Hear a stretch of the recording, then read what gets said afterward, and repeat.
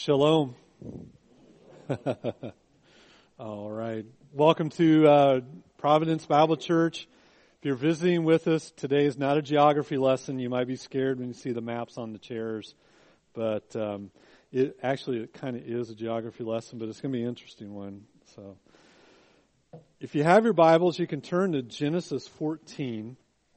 I'm going to kind of be going all over the Bible in different passages of Scripture. But at the same time, people were kind of wanting to know about the trip to Israel. And so this is what I'm going to try to accomplish today. I'm just going to tell you right off the bat what I want to do. When I was in Bible college and seminary, and then even in different churches, I was taught really well how to take the Bible and break it down into smaller and smaller and smaller parts. And this Hebrew word means this Greek word means this, and this if-then statement. And you keep drilling down smaller and smaller and smaller, and then you look for all these little details.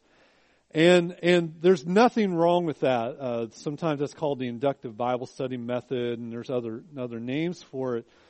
But what I found myself doing in the last 8 to 10 years of ministry is actually what's blessed me more is to back up and look at the text from a bigger viewpoint and see the big picture and follow themes through the text. And one of the most eye-opening things that have happened to me is to be able to go over to Israel and hear the Bible being taught from an Eastern perspective.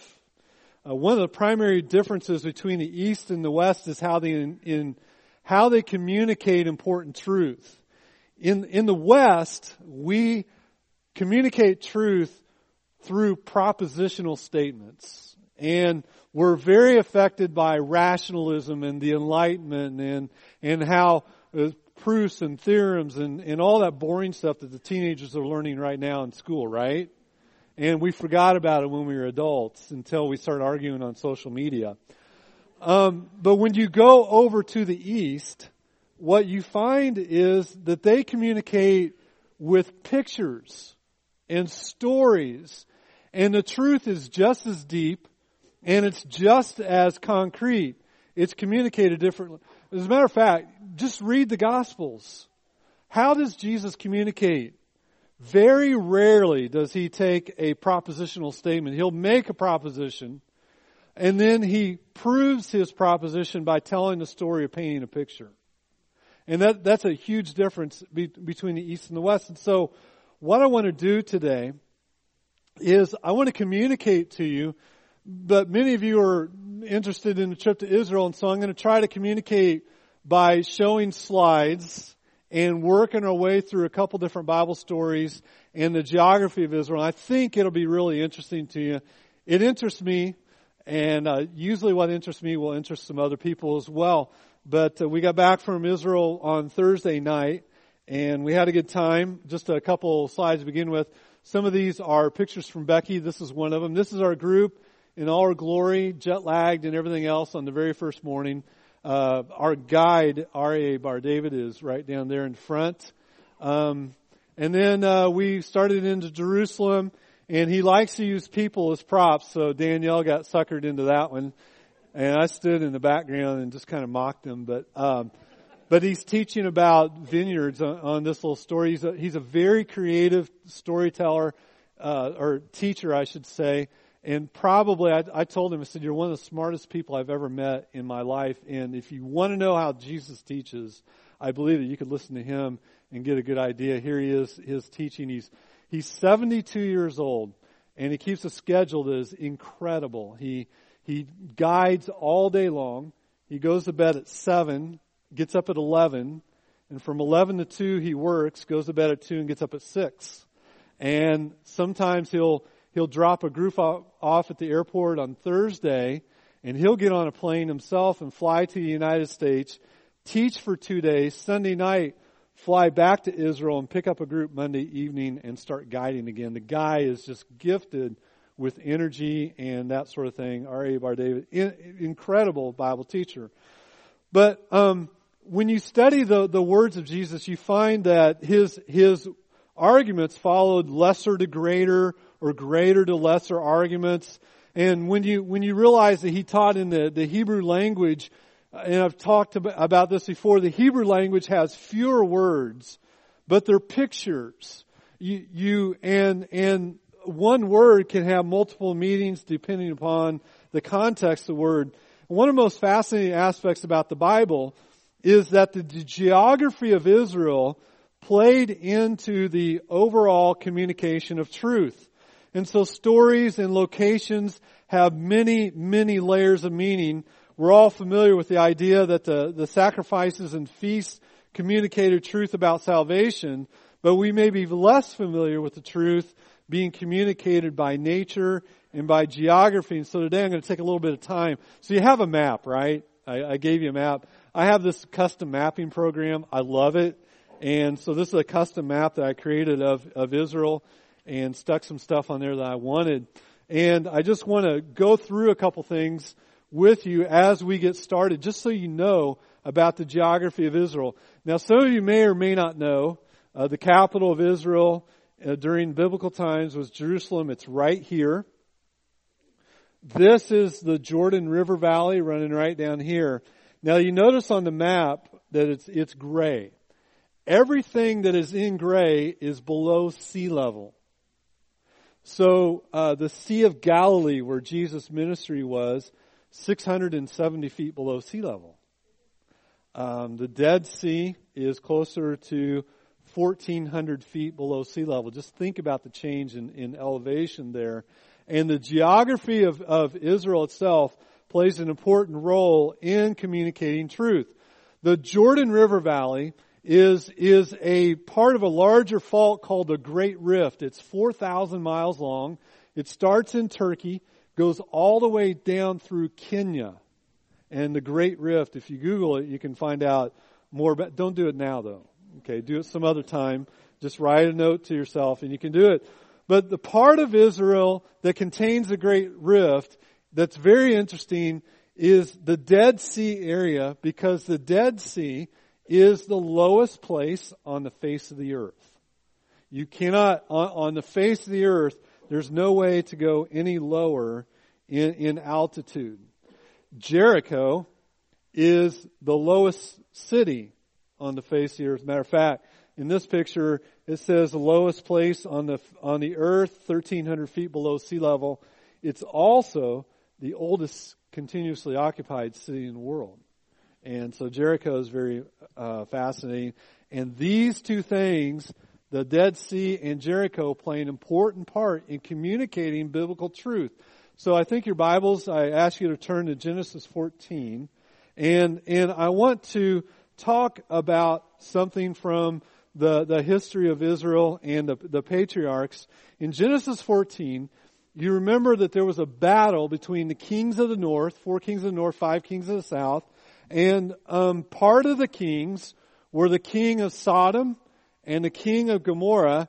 And it just so happens that Abraham's nephew, Lot, lived in Sodom.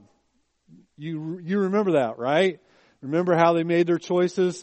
The Bible says that eventually Lot sat in the gate. What that means is that Lot became an important elder in the city of Sodom. And we know, of course, how wicked that city was. Well, he was taken captive, and the battle occurred in the valley of Siddim. The valley of Siddim is basically this Jordan River Valley, and this is the Dead Sea. Looking east, those are the mountains of Moab. Today, it's modern-day Jordan, and it's very rough terrain.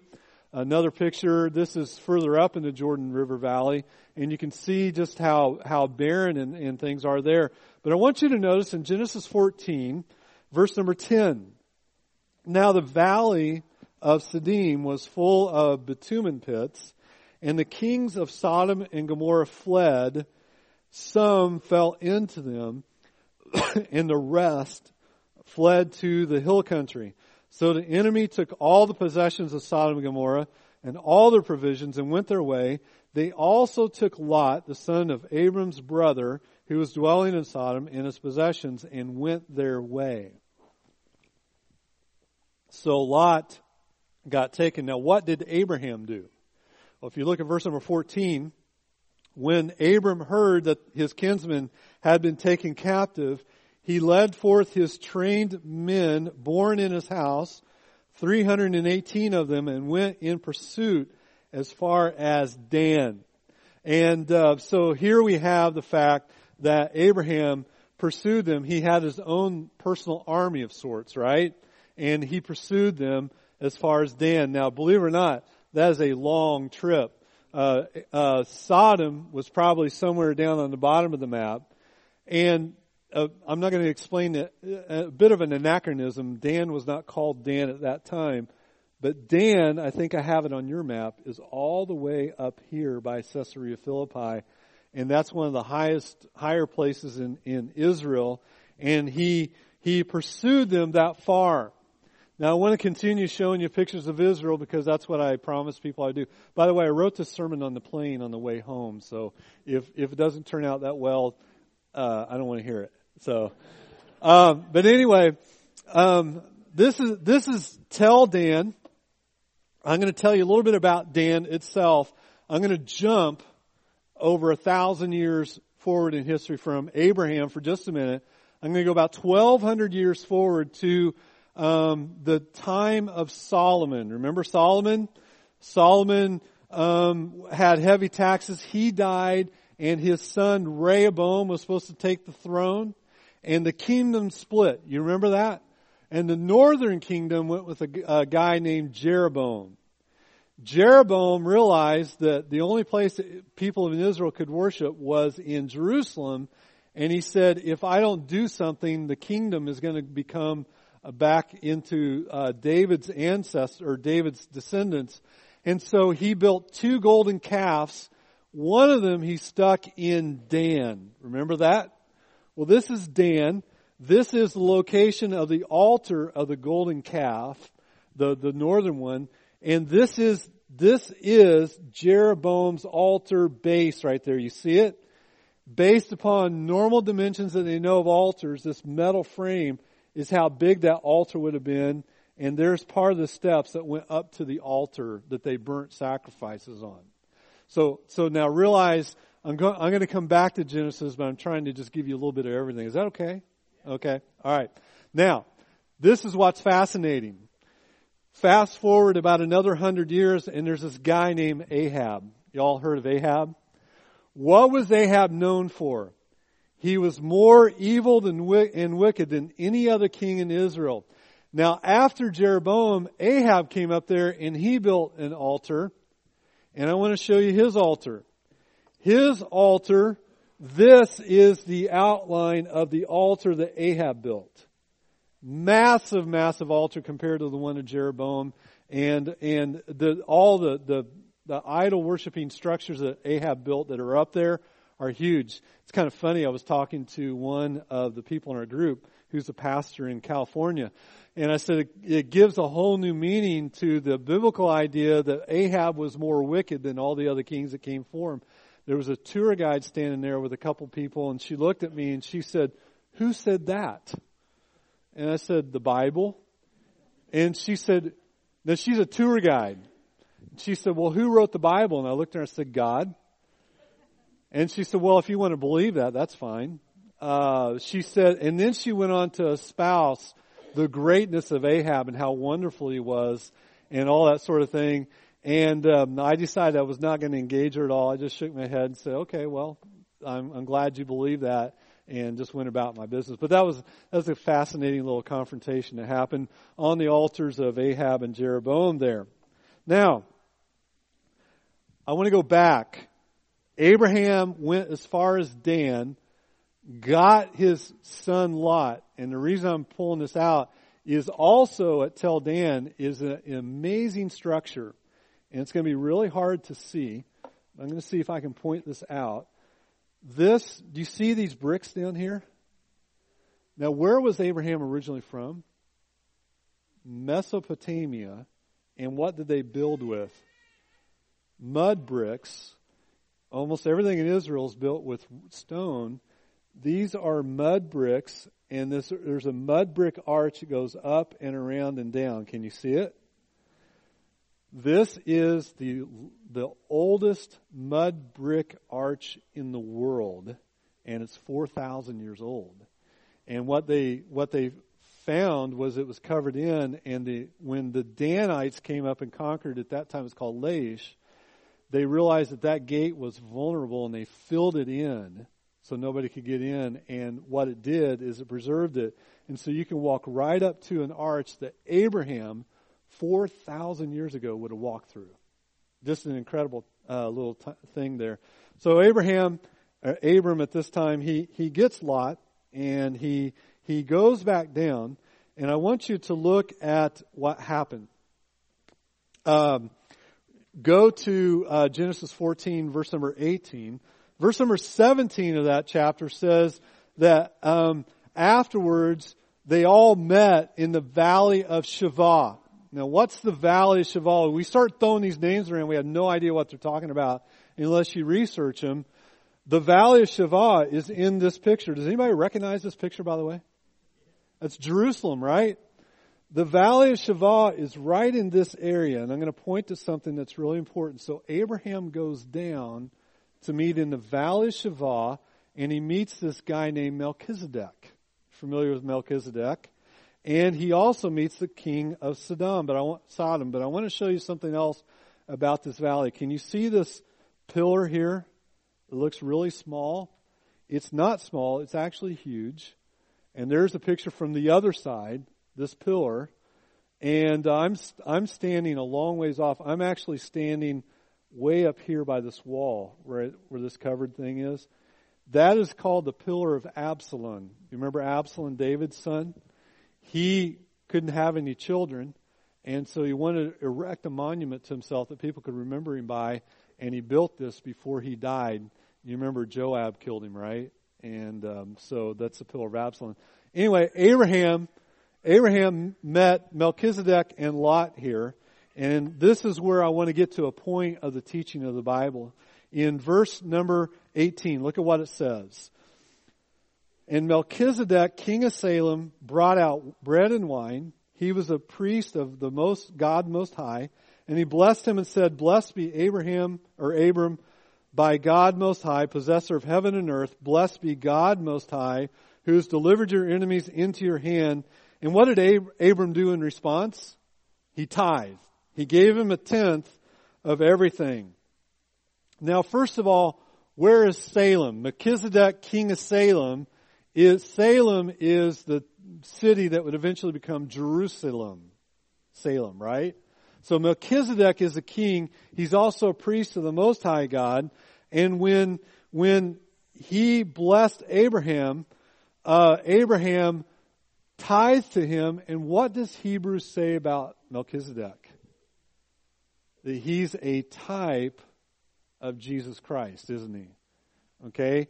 Jesus is a priest after the order of Melchizedek, the Bible says. So Melchizedek is a type of Christ who blesses Abraham, the father of Israel. But I want you to see what happens with the king of Sodom, because this plays into the geography of Israel where I'm going with how it tells stories. Look at verse 21. And the king of Sodom said to Abram, Give me the persons, but take the goods for yourself. But Abram said to the king of Sodom, I have lifted my hand to the Lord God Most High, possessor of heaven and earth, that I would not take a thread or a sandal strap or anything that is yours, lest you say, I have made Abram rich. And I will take nothing but what the young men have eaten and the share of the men who went with me. Let these others take their share. Now let me tie this all together. The king of Sodom is a type of Satan. And let me explain how. First of all, he was from the lowest spot on the face of the earth, and he had fallen into a bitumen pit. You know what bitumen is? It's like a tar. And so he probably was covered with tar, his clothing or whatever. And he goes to Abram, and what does he require? The English translations, most of them translate it people, but the Hebrew word is nephesh, which is souls. Let me take the souls, and you can be enriched with all the goods. Now that word nephesh, if you turn to Deuteronomy 10:12, I mean, it's all through the Old Testament. I just want to show you one place where the word is translated so you get an idea of all this. Deuteronomy 10:12. Now Israel, what does the Lord your God require of you but to fear the Lord your God, to walk in all His ways, to love Him, to serve the Lord your God with all your heart and with all your nephesh, soul, same word. So here you have in the Bible, long before Jesus Christ is on earth, you have Melchizedek, who is the Bible says is a type of Christ, and the king of Sodom, who is a type of Satan. One is blessing Abraham, and the other is trying to basically entrap Abraham. What was the temptation that he brought to Jesus Christ when Jesus was in the wilderness? You remember? If you worship me, I'll give you everything this world has to offer. And that's basically what the king of Sodom was doing to Abraham. You see? That's really fascinating to me how that plays in. Now, let me show you something. I have this out of order, and I jumped my sermon order just a little bit. Wow, I'm way off. Okay, so we'll just move on. Satan, let me wrap this up, and we're going to go to another story. Satan has no problem with people being enriched as long as he can destroy their souls. And that's exactly the picture that was being brought out in Scripture as you read the story. But let's fast forward about 2,000 years. You want to do that?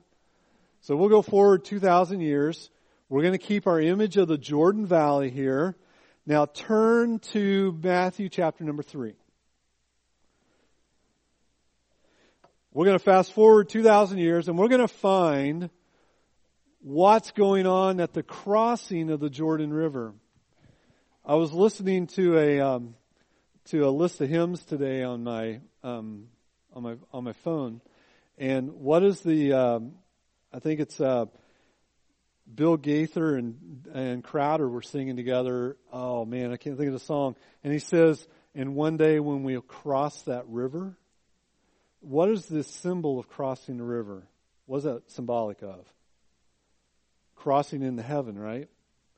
Well, the Jordan River is always a symbol of that. Look, I want to show you this. Look at, and we're going to spend the rest of our time tracking down some of the stuff about Jesus. Matthew 3, verse number 1. In those days, John the Baptist came preaching in the wilderness of Judea, "Repent, for the kingdom of heaven is at hand. For this is he who was spoken of by the prophet Isaiah when he said, 'The voice of one crying in the wilderness, prepare the way of the Lord, make his paths straight.' Now John wore a garment of camel's hair and a leather belt around his waist, and his food was locusts and wild honey. Then Jerusalem and all Judea and all the region about the Jordan were coming out to him, and they were baptized by him in the Jordan River," doing what? Confessing their sins. This is the baptismal location of John the Baptist. Jordan River is as dirty as you hear it in the Old Testament, not very wide anymore, and people still get baptized. But this is the traditional location of John the Baptist baptizing. It's by, if you look on your maps, it's by the main road down by the Dead Sea where people would cross. There was a ferry and sometimes even a bridge that crossed the Jordan River, and John the Baptist was in that very location baptizing people on this main road. And I'm going to talk about that in just a minute. But the Jordan River begins in Mount Hermon. If you look on your maps, Mount Hermon is in the upper right-hand corner. Mount Hermon is about 9,000 feet up. And the Jordan River flows through the Sea of Galilee, down through Israel to the Dead Sea. Does anybody know what the word Jordan means? It means descent. Descent. And it starts high. It starts at 9,000 feet above sea level and ends 1,400 feet below sea level. And it symbolizes the baptism happens at the lowest spot on the face of the earth. That's where John the Baptist was baptizing. And the idea, what's the imagery behind baptism? We know what it is from Romans 6. It's the idea that you have died with Christ and your sins are washed away and you raise alive with Him. And symbolically, when you are cleansed of your sin, now symbolically, this is all symbolism, where does the water of the Jordan River end? In the Dead Sea. Your sins are washed away into the Dead Sea. Do you think this is all by accident? Scripture has this, that John the Baptist was baptizing right by the lowest spot in the whole world. Well, turn to Matthew 17. I want to continue this. Now, Jesus was baptized there. But I want to now go to Matthew 17, and we're going to go to the far north of Israel, and we're going to follow Jesus' trail for just a minute, and I'm going to teach you something at the very end of this narrative, if I can get out of here in time. So we'll see. You ready? Look in verse number 1. Now, after 6 days, Jesus took with Him Peter, James, and John, His brother, led them up a high mountain by themselves, and He was transfigured before them, and His face shone like the sun, and His clothes became white as light, and behold, anytime the Scripture says behold, it's very important, there appeared to them Moses and Elijah talking with Him. And Peter said to Jesus, Lord, it's good that we are here. If you wish, I will make 3 tents here, one for you, one for Moses, one for Elijah. And he was still speaking when, behold, a bright cloud overshadowed them. A voice from the cloud said, This is my beloved Son, with whom I am well pleased. Listen to Him. When the disciples heard this, they fell on their faces and were terrified. But Jesus came and touched them, saying, Rise and have no fear. And they lifted up their eyes, and they saw no one but Jesus only. As they were coming down the mountain, Jesus commanded them, Tell no one the vision until the Son of Man was raised from the dead. Now, what's interesting about this little story, I'm gonna really stay with me, is it is at this point that the Bible says that Jesus set His face for Jerusalem. You heard that, right? And He is now, the only thing that He's going to do is begin traveling towards Jerusalem to His death by crucifixion and His resurrection. And the last huge event that happens is that He's on the Mount of Transfiguration and He's seen in all His glory on Mount Hermon. Now that location is under dispute. Our guy gives a very good argument that it was on this mountain right here. And I thought about showing more pictures, but I'm not going to. But this, I'm going to show you a picture from the mountain in just a minute. We went up there. If you look on your map, you see Caesarea Philippi on the top. And the red line kind of goes to the right of Caesarea Philippi. That's where that mountain is. And you can easily hike up to this mountain from Caesarea Philippi in about an hour. Let me show you something. This is from the top of the mountain. This is the beginning of the Jordan Valley. Caesarea Philippi is right here. You can hike from there up to this mountain in an hour. You can hike down easily in 45 minutes. On your maps, is Dan on your maps? Did I not put it on there? Okay. Dan is just to the east of Caesarea Philippi, and it's right here. You can see both locations from this mountain. And Jesus was transfigured, and this mountain range right here, when you go further up, I didn't stick a picture, right up in this area, is where everybody believes that God came to Abraham and said, everywhere that you step foot, you will possess. And it's all in this little location. So you have Jesus transfigured in all his glory. You have the Father speaking to the disciples, and you have the disciples hearing Moses and Elijah, and he sets his face to go to Caesarea Philippi. And what's interesting about Caesarea Philippi is this little thing right here.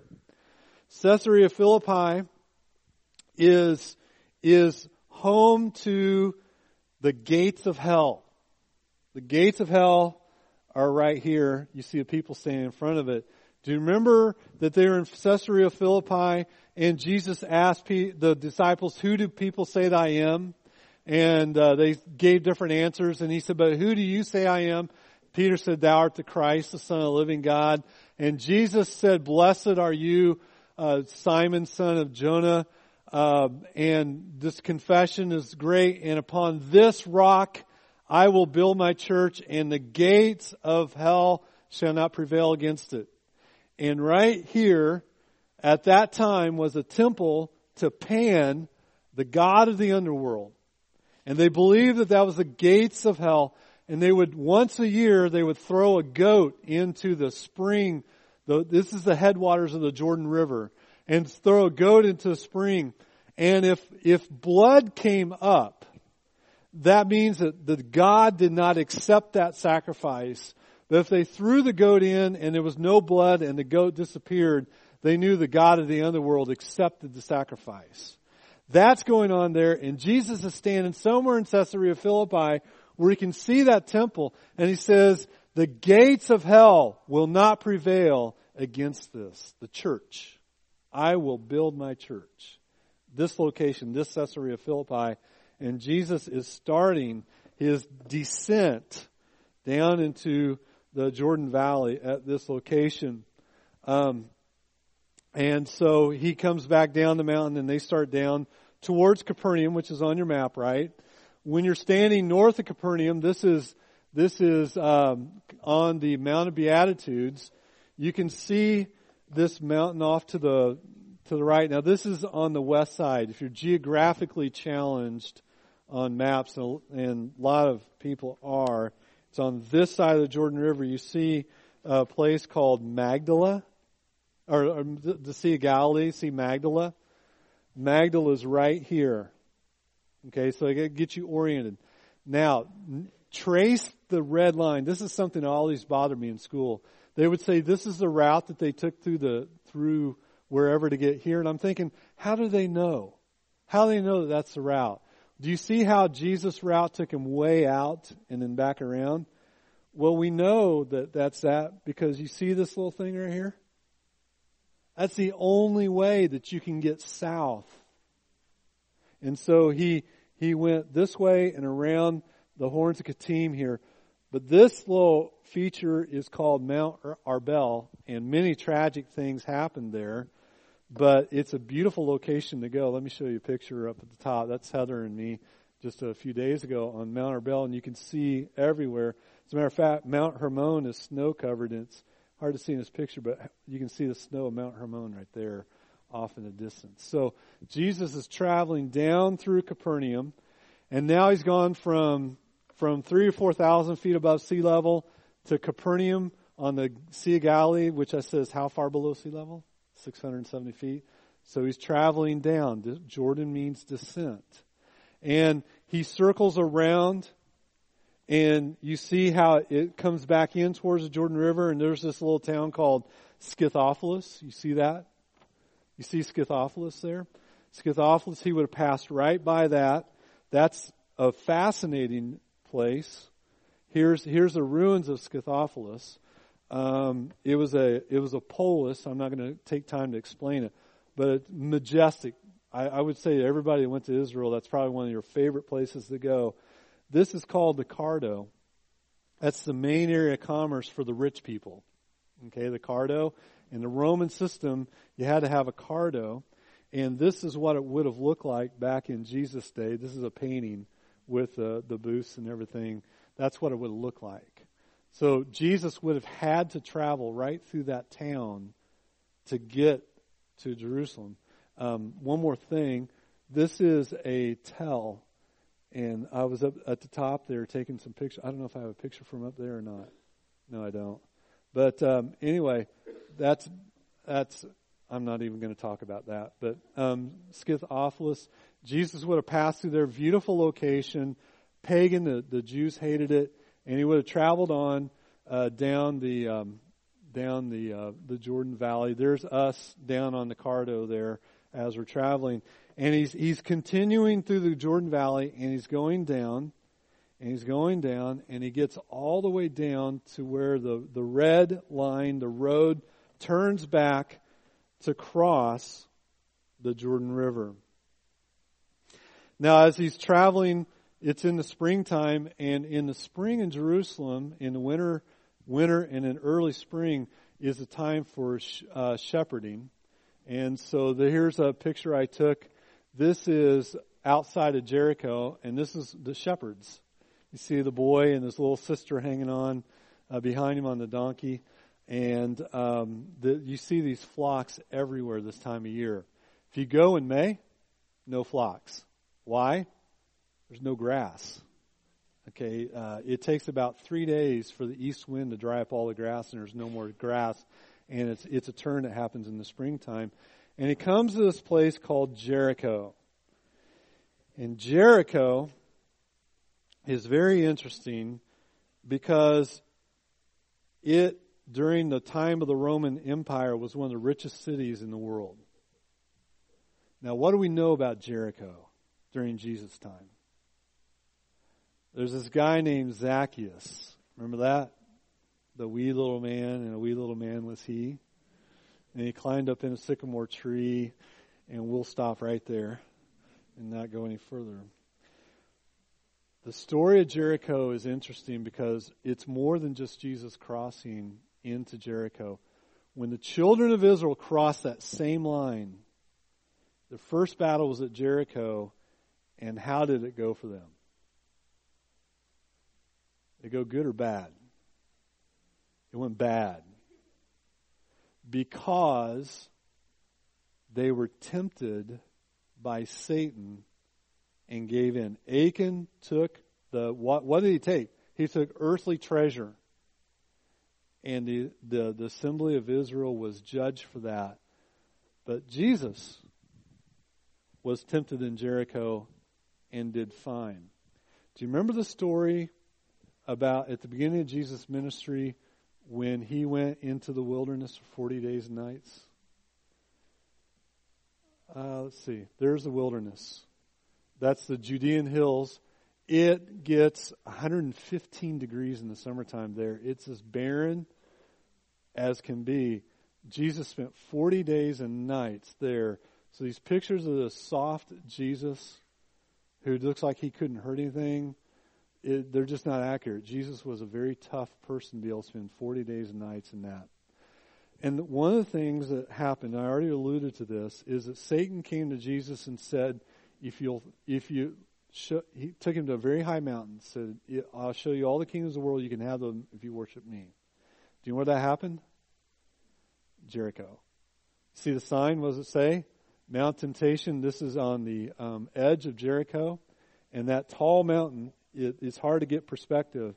That mountain is very, very high. You can see a building up there, a radio tower. And this is where Jesus was tempted. Whereas when Israel was tempted, what happened? Defeat. When Jesus was tempted, what happened? Victory. Jericho was a time of temptation. Now follow me as we go on. Jesus would have traveled now. I'm going back to when he's going to be crucified, traveled up to Jerusalem. But I want you to take your maps, and I'm going to try to wrap things up real quick here. I want you to notice how that red line moves from one side of the Jordan River to the other side, and then it climbs up to Jerusalem. Earlier on, I made a little statement that didn't probably stick with too many people. I said that crossing the Jordan is symbolic of going to heaven. Now follow the imagery for just a minute. The children of Israel were in the wilderness for how long? 40 years. that is symbolic of our wilderness experience. And when is our wilderness experience? Right now. Right here on earth. Does God provide? Yes. Did He provide for the children of Israel in the wilderness?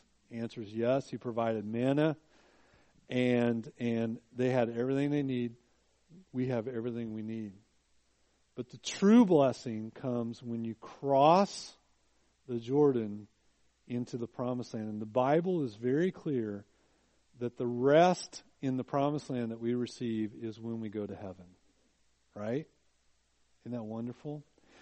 Now, Jesus crossed the Jordan River and started to make His way to Jerusalem. And, by the way, anytime in the Bible you go to Jerusalem, it's always up. And anytime you leave Jerusalem, it's always down. And it doesn't matter about north, south, east, west, or anything like that. It's a spiritual principle. What was in Jerusalem during the days of Jesus? The temple. And who resided in the temple? God. And so you cross the Jordan River into the Promised Land and you begin to climb up. Remember, you're minus 1,400 feet. You climb up to Jerusalem, which is 2,500 feet. And you go to where the presence of God is in the temple. Now, what happens when we die as believers and we cross over into the Promised Land? What do? We are in the presence of God. We see Jesus. We see God's glory. We see the angels. We see all the saints who have passed on before us. And it's going to be a wonderful, great time. And so the geography of Israel is symbolic of spiritual principles. And there's a lot more than that I didn't even begin to scratch the surface of in Israel. But I just wanted to show you a little bit some of the pictures that we have from Israel and some of the things that that we have here as we travel through Jerusalem. I want to leave you with this.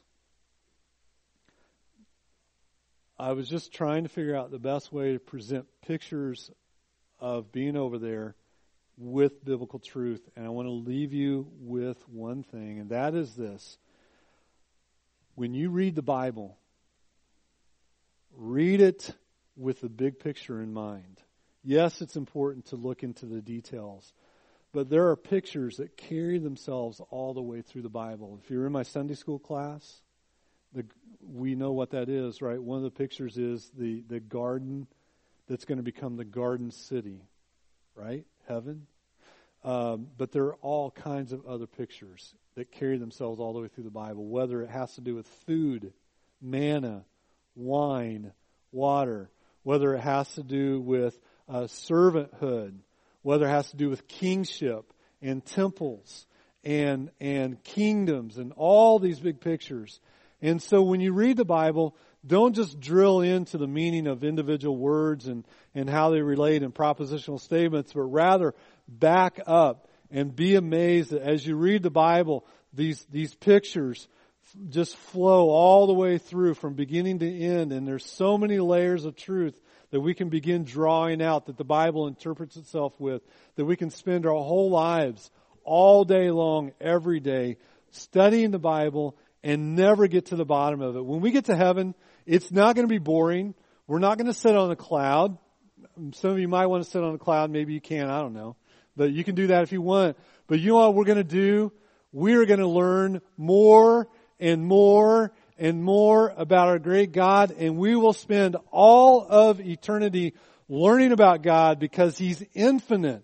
He's eternal. And there's no way that a finite human being can plumb the depths of God. And we're going to love it. We're going to learn more about Him. We're going to learn more about His creation. We're going to learn more about His people and biblical truth. And it's going to be exciting. And we'll be able to talk to Jesus. And we'll be able to talk to Paul and Elijah and our loved ones. And it's going to be a wonderful thing. And so therefore, brothers and sisters, study the Bible with the glory of God in mind and see the big picture as well as the small details. I got to close, but I love how Jesus talks about the big picture, and He'll draw your attention all the way down to a single little flower. and the detail, the beauty of a flower. You can go all the way down and look at a little bitty, beautiful flower, and then you can back up and look at the grand scale of the beauty of the creation that God created, and we will spend all of eternity learning that, enjoying that, and we can begin here on earth, reading and enjoying God in all His glory.